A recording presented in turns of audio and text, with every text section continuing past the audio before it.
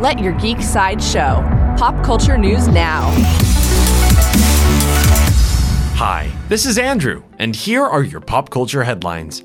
For fans of Star Wars released an official image of one of the new aliens we'll meet in Star Wars: The Rise of Skywalker.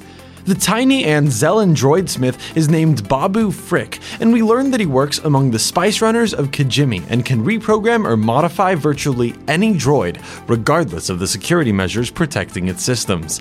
Star Wars: The Rise of Skywalker will fly into theaters on December 20th. New from Marvel and ILM X Lab released an official trailer for their new VR experience called Marvel Studios' Avengers: Damage Control. The trailer shows nanotechnology forming suits that seem to combine Iron Man and Black Panther technology as the leading scientist in Wakanda, Shuri, invites you to test her new prototype design.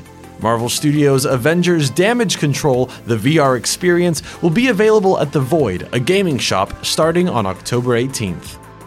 Coming soon from Universal. According to Deadline, writer and director Dean DeBlois, known for his work on How to Train Your Dragon trilogy, is set to direct a new live-action adaptation of Treasure Island. He'll be directing and working on the story with Evan Spiliotopoulos. There is no further news about the Dean DeBlois live-action Treasure Island adaptation at this time. New from Skybound Games. Skydance Interactive and Skybound Games released an official cinematic trailer for their upcoming VR game, The Walking Dead: Saints and Sinners. The cinematic trailer actually follows a backpack from its original owner as we see the dead start walking, and we see the backpack and all of its supplies changing hands as everyone fights to survive. The Walking Dead: Saints and Sinners VR game is set to be released on January 23rd, 2020.